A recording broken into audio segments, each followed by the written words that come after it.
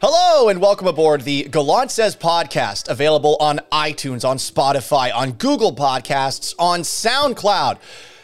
I am Paul Gallant. If you haven't already, subscribe to the podcast on any of those various applications and also leave a rating, maybe even a little review like these two, which aren't good.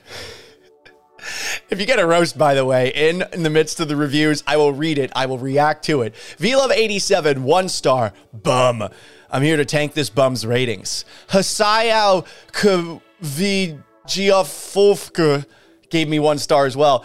Not worth your time, bland content. Nothing about this podcast is worth your time. I'm very curious as to where geographically those 2 reviews came from. Given that they were written on Wednesday, I think I know where. I'll tell you in just a second. Let's go. I was just kind of curious what Paul gets to see. You are definitely living in the hindsight world today, Paul. You got f***ing grow, mother. Are you kidding me? Paul Gallant, what the hell is wrong with you? When you break up with somebody, what do? Do you maybe go through your social media feed and remove every single picture that you had with said person? Do you block the person on all of those social media feeds and maybe even their phone number too?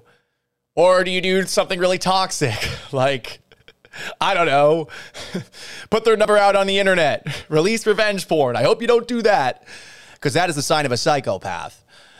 Generally, you want to turn the page, right? You want to leave your past behind. You would prefer to stay away from a one-night stand hookup kind of scenario where you go back to said person. That is not something that is taking place with the Tennessee Titans this week. We talked about them on last Friday's podcast. I've brought this up before. I hate Tennessee Titan fans. Hate them. This stems back all the way to when I broke a story about how Jake Locker was being benched for Zach Mettenberger. And I'd never reported before. I got this information from a pretty reliable source, but not being a journalist and wanting to actually preserve the sanctity of journalism, I tweeted afterwards, I got to double check. I did double check, but I didn't hear back from anybody. Because I wrote that I had double checked doing my job, a bunch of people from Tennessee decided to get on the attack and assaulted me like for, I would say, 12 to 14 hours. But then all of a sudden, Ken Wisenhunt, then the head coach of the Tennessee Titans, announced that Zach Mettenberger was going to be the starter over Jake Locker.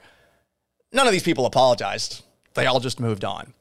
Titans fans also got mad at me when I told them, well ahead of everybody, that Marcus Mariota wasn't a good quarterback, because Mariota was a quarterback who was too scared to throw the football downfield. So they came after me for that too. I did quarterback rankings. I think I had Mariota like 22nd or something like that. And they lost their minds. In their defense, I mean, it's a state that doesn't know anything about football. They still think that the Tennessee Volunteers are going to return to glory, and they thought Mariota was good. I'm sure they thought Jake Locker was good. It's fine. I mean, I get it. You know, you're football peasants. This is new to you, having an NFL team, and you're still struggling to learn that it's not the SEC, that Peyton Manning is not someone who's going to walk from the Volunteers over to the Titans. And I'm sure that you're, pretty proud of the Super Bowl that you came up a yard short in, and also your AFC runner-up that you had a couple of seasons ago. Good job. Good effort. You are poors by NFL standards, and I can say this because I'm a Patriots fan. Anyway, let's get back to the Tennessee Titans. They sprayed us on social media with a bunch of Oilers things for Oilers Tribute Week, logos and things, and I got irate. My Titans fan buddy, Mike Lefko, who worked with me at 710, made me aware of it because he knows exactly how to trigger me. So I retweeted this social media barrage saying, "You are thieves, piss off, and give Houston back its football history." For those who don't know, the Houston Oilers moved to Tennessee, were the Oilers in Tennessee for a couple of seasons before when they got their new stadium after playing in, I believe, Memphis and in a couple of other stadiums, maybe at the Vanderbilt Stadium too. They got their new stadium, they rebranded. I continued the thread The balls on these people believing anyone in Tennessee actually respects the Houston Oilers history. These throwbacks don't belong to you. And then I had this line from Indiana Jones, that belongs in a museum. I followed up the thread saying, I'm legitimately angry about this. Titans fans, once again, came on the warpath and attacked me, and I did to them what I just did to them just a couple of moments ago, though, with a Twitter chain. And I also tweeted pictures of Kevin Dyson coming up a yard short, Jake Locker holding a number 1 overall or first round draft pick jersey in front of him, Marcus Mariota doing the same thing. When a team leaves town, I am of the belief that it should leave the history of said team to that city. This doesn't always happen. And I can understand the argument, well, it's that person's property. But is it? Can you really take away the memories of a fan base? You can't. So why should you take away everything else that had once played in the city if you're going to move the team to another city and change the name? What's the point? What's the purpose? What do you gain? This has happened a couple of times over the last 20, 30 years or so. 40 years, actually. I think this is the gold standard for how it should be done. Remember the Charlotte Bobcats, who came into existence in 2004. This was after the Charlotte Hornets in 2002 moved to New Orleans. They were the New Orleans Hornets there. But after a couple of years, in 2014, the Bobcats and Hornets made a deal. The Bobcats acquired the history of the Hornets and the record of the Hornets from 1988, when they were founded, to 2002. And they got everything back, and now they're the Charlotte Hornets again. The New Orleans team changed its name to the New Orleans Pelicans and are officially recognized as an expansion team that started in 2002. Both teams have their history. This does not happen often, but this is how I think it should be done. Win-win for everybody, right? New Orleans gets a team name that makes more sense, the Pelicans, and the Hornets get their old team back. Sometimes it involves a fight. When Clay Bennett moved the Seattle Sonics, Clay Bennett, to Oklahoma City, a settlement was reached where the Sonics' names and colors could not be used by the team in OKC, but could be taken by a future team in Seattle. OKC would retain the history, but it could be shared with any future team in Seattle. We're still waiting here in Seattle, where I currently live, and I hope that eventually we will see the Sonics back and that they will get their history back. Like the title they won in, 1975, 1976? Off the top of my head, I don't know. I need to watch that Sonics Gate documentary, by the way. I have the DVD. I haven't quite seen it yet, but I know, based off of Danny, my co-host on Danny and Galot back in the day, I know through him that he hates the Oklahoma City Thunder. But I give the Oklahoma City Thunder credit. They have never tried to put on the clothes of the dead ex-wife that they are replacing. They never did that.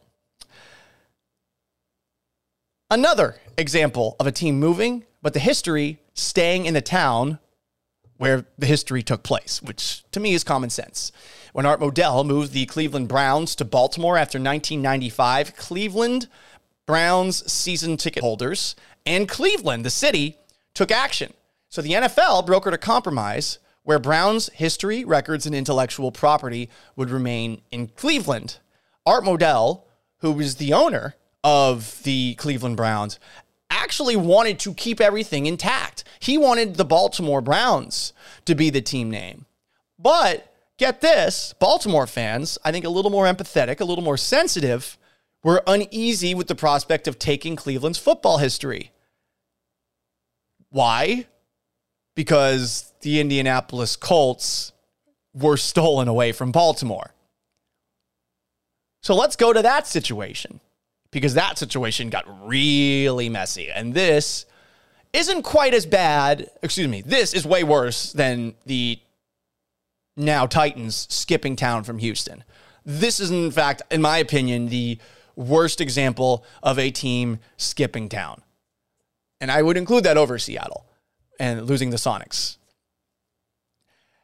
The Colts left Baltimore in 1984, but they did this despite the city of Baltimore actually passing legislation that gave Baltimore the right to seize ownership of the Colts by eminent domain when they were trying to leave. That is ridiculous, right? But that shows a city that was really committed to keeping the Baltimore Colts, the team that, of course, was quarterbacked by Johnny Unitas back in the day. 2 days later, though, the Colts snuck out in Mayflower trucks at 10 p.m. This was before the bill was officially passed and signed by Maryland's governor.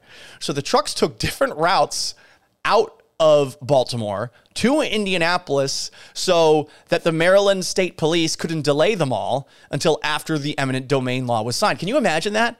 Police cruisers chasing down a truck that is moving a football team from one city to another.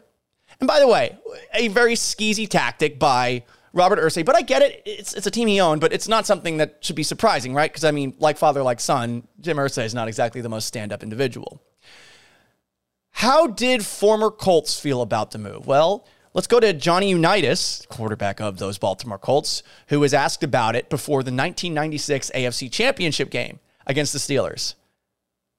About the Colts maybe getting to a Super Bowl. Unitas: it doesn't belong there. Those things should be left in Baltimore. And when we get another team, the great things that Lenny Moore, Raymond Berry, Gino Marchetti, and people like Arthur Donovan can all become a part of the Baltimore tradition again. The tradition is in Baltimore. There is no reason for any of us who played for Baltimore to be with Indianapolis. They have never invited me there with a personal invitation, but if they had, I would have said, thank you, but no thanks. The Colts name belongs in Baltimore, just like the Rams name belongs in Los Angeles. The Rams, of course, had moved to St. Louis then, now back in Los Angeles. If the commissioner had any power whatsoever, he would petition the owners to vote in that fashion. That's Johnny Unitas in 1996, a former player.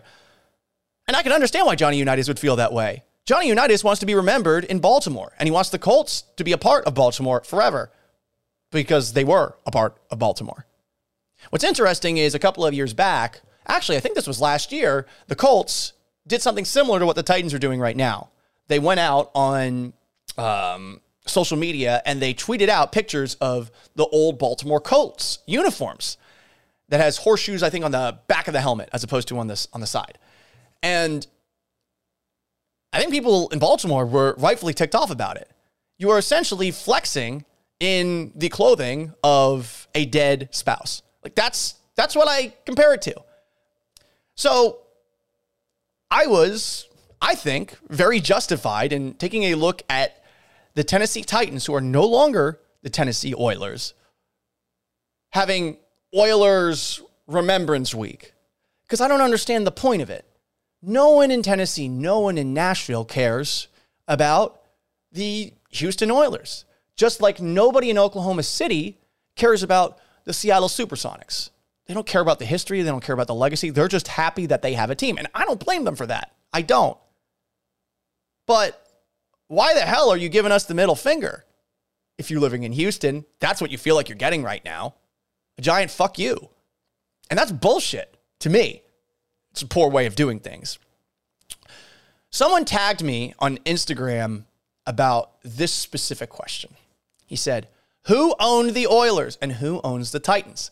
I assume if you move houses, you just leave your clothes and everything you own there for the next people. No, I just gave you a couple of actual comparisons of sports teams leaving town, but leaving the history in the town that they left. He was pointing, this person who commented on Instagram to me, he's a Titans fan, I believe, on a post where Warren Moon was asked where the Oilers' history belongs with a leading question. The bag will get you to say a lot before I read what Warren Moon had to say. Money can get somebody who, I don't know, is in really good shape to do an advertisement for laser fat removal, for example. I don't know anyone who would, do something like that, but if you get paid, you will do things that you probably, if you were not being paid for it, if you were left entirely to your moral compass, that you would not. That's what money does. It corrupts. So someone asked Warren Moon a leading question where the Oilers belong right now. Moon, Quote, I have to say here, Nashville, Tennessee, that's where our legacy went. Pause. And think about that pause. That's where our legacy went. I don't think legacy can leave. I don't think legacy can move. Doesn't matter where you are. We're all still connected. I'm just glad that Amy Adams Strunk, the now owner and principal of the Titans, reached out to all the former Oiler players and gave them a place that they can call home now. Because for a long time, especially guys who only played for the Oilers, they really didn't have a place where they could call home, a place where they could come back for an alumni weekend, end quote. So he makes some points there that I actually agree with in that, look, the Oilers haven't really had anywhere to go for a while, and it is cool to an extent that Tennessee is recognizing them, but it's Amy Adams Strunk welcoming them back. The people of Tennessee, they don't give a shit. They're just glad that they have these awesome throwback uniforms to wear. The Titans, Jim Wyatt, put out a shill piece for their team website. I believe he was one of the people who came after me when I broke that story. Former Houston Oilers thankful to be embraced as Titans in Tennessee. Here in Houston, said Elvin Bethea, the Oilers, we are the forgotten ones. Elvin Bethea, a former Oiler great. We kind of feel like outcasts here, to be honest. We are not tied to the team here, even though this is where we were the building stones and the foundation. So there's a feeling of being abandoned. And we'll get to more of that in a moment. I can understand that. But that is not the case with the fans in Houston. Robert Brazil, Dr. Doom, someone who I've interviewed a couple of times, who I think is a wonderful person, had this to say: we all need a place to call home. When you play for a franchise and then all of a sudden the franchise leaves that city and goes away, it is hard. We put our heart and soul into something. And when you get to be an old man and you're trying to explain this to your kids, I played football, but I can't take you to the Astrodome to see a game, and the Oilers are not the Oilers anymore. You want to be a part of something. Amy has made us feel like we are a part of something again. Really, again, I want to give Amy Adams Strunk credit for this, because these guys do deserve to be remembered. But what you heard from Elvin Bethea, what you heard from Dr. Doom, Robert Brazil there, I can assure you, this is a minority opinion that may or may not be affected by the bag, and that privately many of those players, if you were to ask them where you want to be remembered, they would say Houston. Brazil himself, when I was working at Sports Radio 610, we did a roast of him. And a bunch of old Oiler fans came in, and I don't think anyone knew what the hell the idea of a roast was. I think this was a brand of comedy that was past their primes, if you will. So it turned into essentially a Love You Blue Fest. Just a remembrance for those Houston Oiler teams and how fun they were back in the late 70s and the early 80s. And it shows you that there's a lot of people in town that want that history to still be a part of the team, or at least the town. Bruce Matthews is the only person that's in the Hall of Fame that played for both the Houston Oilers and the Tennessee Oilers and the Tennessee Titans. And here's what he had to say about the Oilers' history not being in Houston. I still live in Houston, so I know how ingrained the Oilers were in the fabric of Houston. To this day, people will share what made the memories of the team spent with parents, dads specifically, special. It's really hard, and I feel for those fans. Whoever the Adams, whoever they are that own the Titans, they ought to give the Oilers' history back to the Texans. It's just sitting up there in Nashville where I think the Texans could really use it. There are just people up there who don't know anything, nor do they care about the Oilers' history, and I can't blame them, but the people down here, I think, would appreciate it.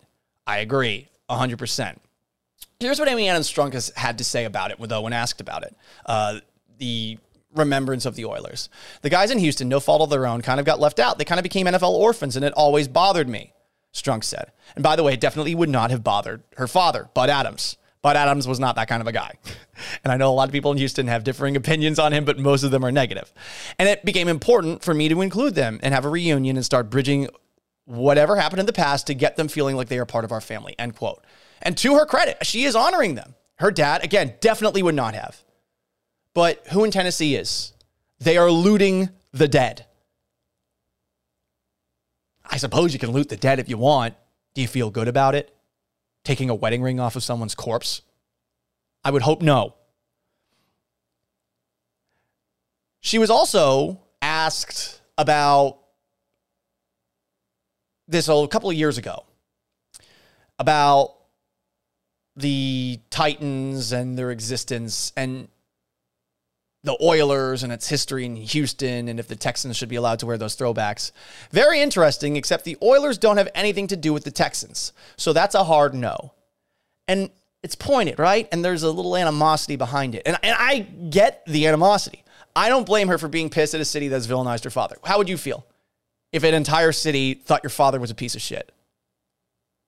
Even if said villainization is legit, how would you feel about that? I wouldn't feel great about it. But there's something there that it doesn't feel right with me because they, with this Oilers session that they're doing this week of celebrating a team that has not really played in that city ever. I mean, I know they played there for 2 years, but that doesn't count. Steve McNair and Eddie George, those are Titans. They are not Oilers, even though they played for the Oilers. There's a part of me that thinks that they are just giving Houston a fuck you here. And it's more about giving the fuck you than it's about honoring these players because the fans, again, they don't care. That's what bothers me the most about this. But I do think Houston has a part to play in why the history has left town. You know, we mentioned above how the city of Seattle and the city of Cleveland basically sued to keep the history of the Sonics and the Browns in town. No one in Houston did that. No one filed suit to keep the record or the logo. They basically said, all right, fuck off. When Bud Adams, for the second time in a decade, asked for more money to pay for a new stadium. First 10 years before, he wanted renovations in the Astrodome, which by its end was a dump. And, you know, in its heyday, it was the eighth wonder of the world. Afterwards, yeah. And I think right now it's overrun by cats, rats, and bats. And for some reason, even though people in Houston have voted to demolish it, they still haven't demolished it. Adams also demanded this money in the midst of a 2-14 season for the Oilers. And it was a multi-sport arena, but they were going to have the Rockets play in this stadium. That doesn't make a whole lot of sense, right? And Les Alexander, then the owner of the Rockets, never talked with Bud Adams about it.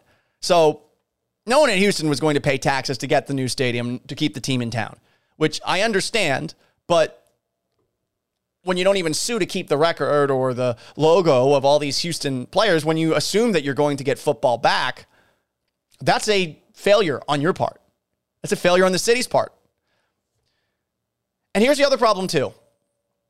And this is, once again, another example of why the Texans are just so damn unlikable. They are too proud to ask for that history back. I don't think that Amy Adams Strunk would give it back if they asked, but the Texans do not want the Oilers to be remembered. I'm sure if they had it their way, they would pull a Tampa Bay Lightning, and anybody who wore an Oilers uniform to NRG Stadium, they would tell them to remove it. They would come down to them in their seats and they would say, please take that off.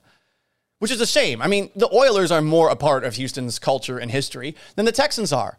Nothing against the Texans. They just haven't done shit yet. And what they've done over the last 2 years is completely burn all goodwill that had slowly been built up for them since their inception in 2002. This would be something, even asking for it and getting a hard no, this would actually be something that would help get the Texans back to being, I don't know, somewhat liked in town. It's a start. It's more than anything that they have done of late. I mean, right now, even if the team has been scrappy in the first 3 games of the year, specifically more so when Tyrod Taylor was under center. And by the way, they look good for the first 6 quarters of the season. It's something that is, I think, really ugly to look at. The logo itself, too. There's a lot of things about the Texans that's just bad. Jack Easterby, the Deshaun Watson situation that nobody on Fox wants to touch with the 10-foot pole. And I think that Houston football fans deserve to have the history of this team back in town. I know it's never going to get it back, but I want it. And I'm mad that the Titans are just saying, fuck you, Houston, by displaying this logo all over the place. It's not cool. They are rubbing our faces in it. So I will rub your faces, Titans fans, in this and ask a question. You wore those Oilers throwbacks once. You wore them in Foxborough.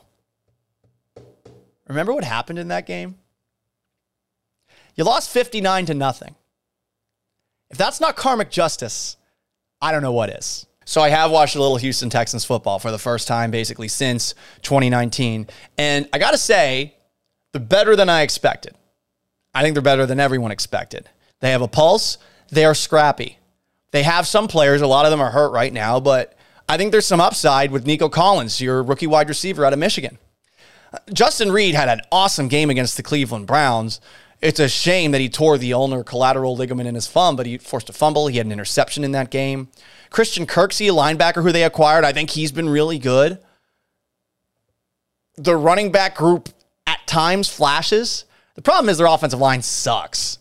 Again, which, you would think trading 2 first-round picks for Laramie Tunsil would fix that, but you learned out the hard way that Bill O'Brien paying all that money for Laramie Tunsil was not a great idea.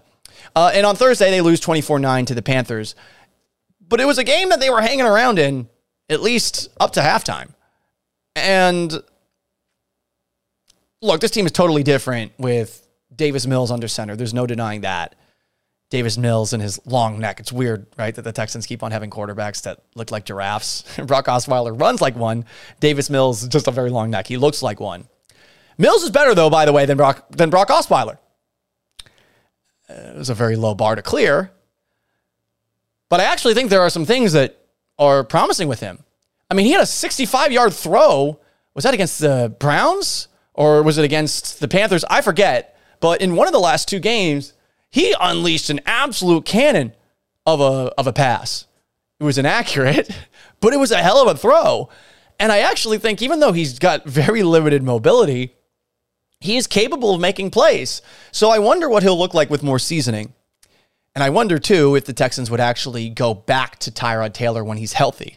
Because obviously, even though, draft positioning-wise, maybe that doesn't matter at this point in time, but I really wonder what's going to happen next. There's something here with Mills. The problem is, like Tom Savage, he's a fucking statue, and I hate those in today's NFL. And if I were Nick Caserio, the general manager of the Texans, I would have stayed away from a quarterback like that entirely. Even if he does have some skills. And he does. He does have, I think, some talent. So we'll see where that goes. But look, no one cares. And with good fucking reason. They have pissed away all reasons for goodwill. And you shouldn't have to watch the team.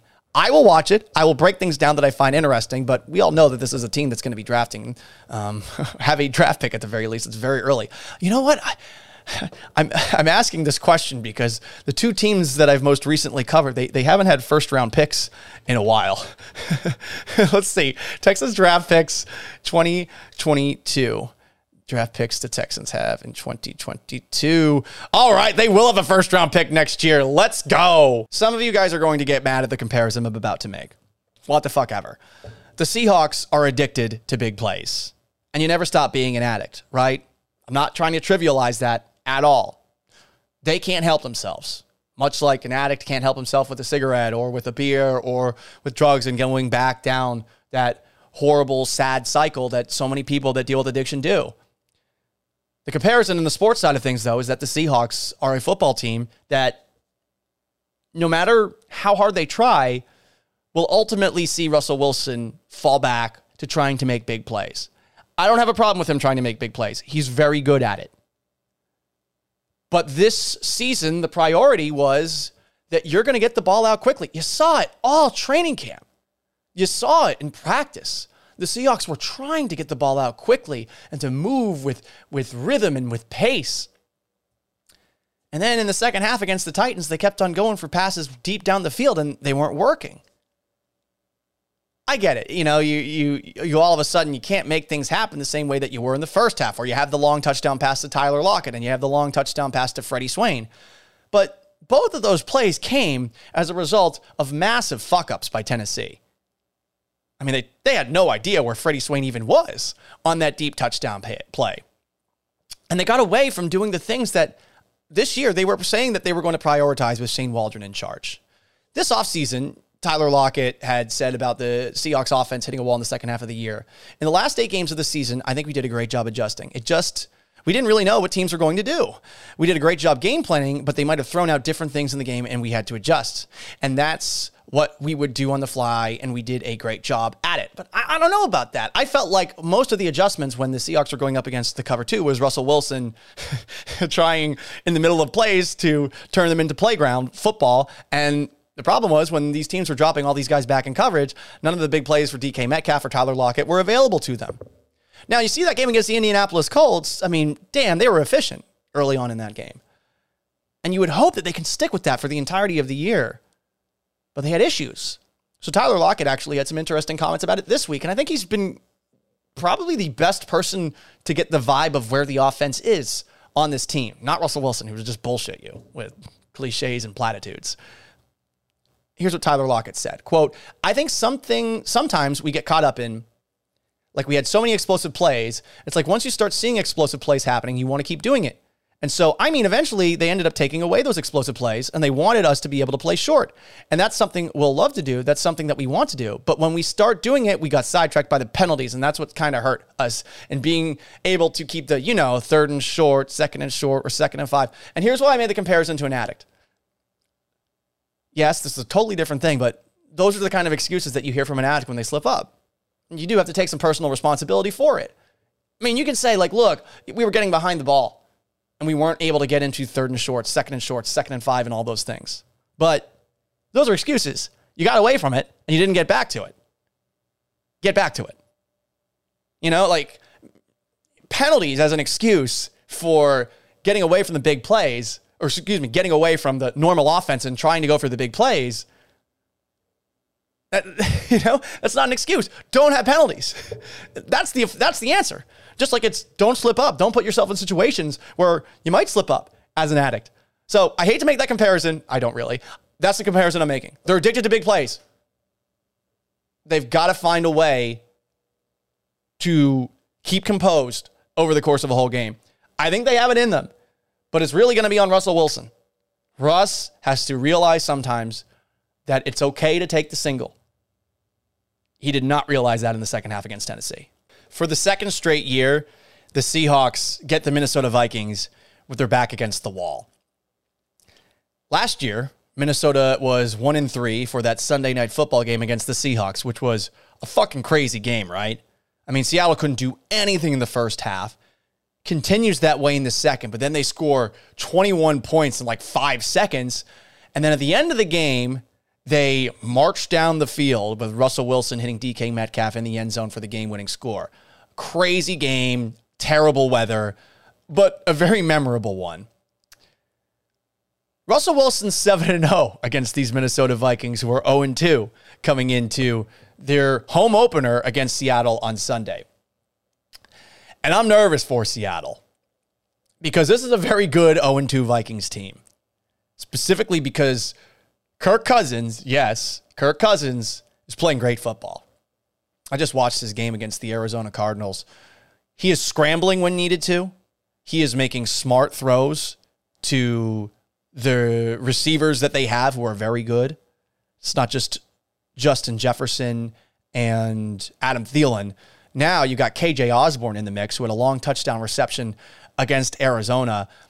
And I look at that receiver core and I think to myself some of the same things I think about when the Seahawks go up against teams like the Rams, or like what happened against the Tennessee Titans this past game, where there are these spots in the middle of that cover 3, specifically in the seams, where they just don't do so well.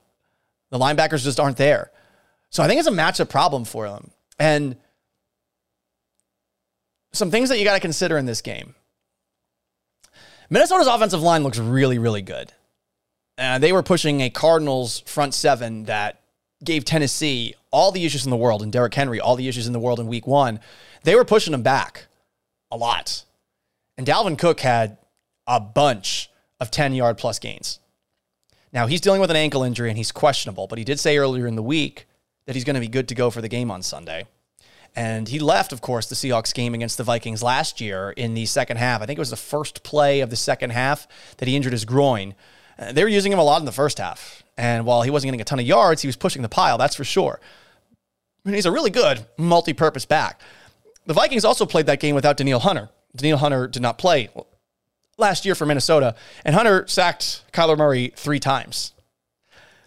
Murray played great in this game, and we all know that there are some similarities between Russell Wilson and the Catman, Kyler Murray, who is so fast and so quick and honestly is playing like an MVP right now. He has been a lot of fun to watch these first 2 games of the year, both against Tennessee and against Minnesota.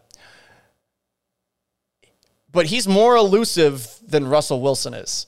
And if the Seahawks offensive line has the struggles that it seems like they've been having, I mean, they haven't been running the ball great.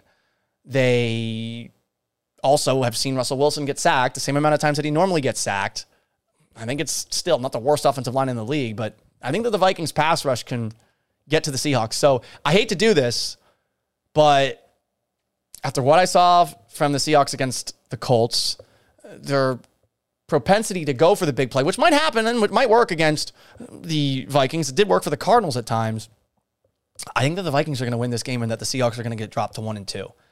The last thing you got to remember, it is really difficult to play in Seattle, but it's really difficult to play in Minnesota. That's one of the loudest stadiums in the NFL. They got good fans, and I think this one's going to be tough. Very, very tough for Seattle. I hope they win, obviously, but I'm picking Minnesota to win this game.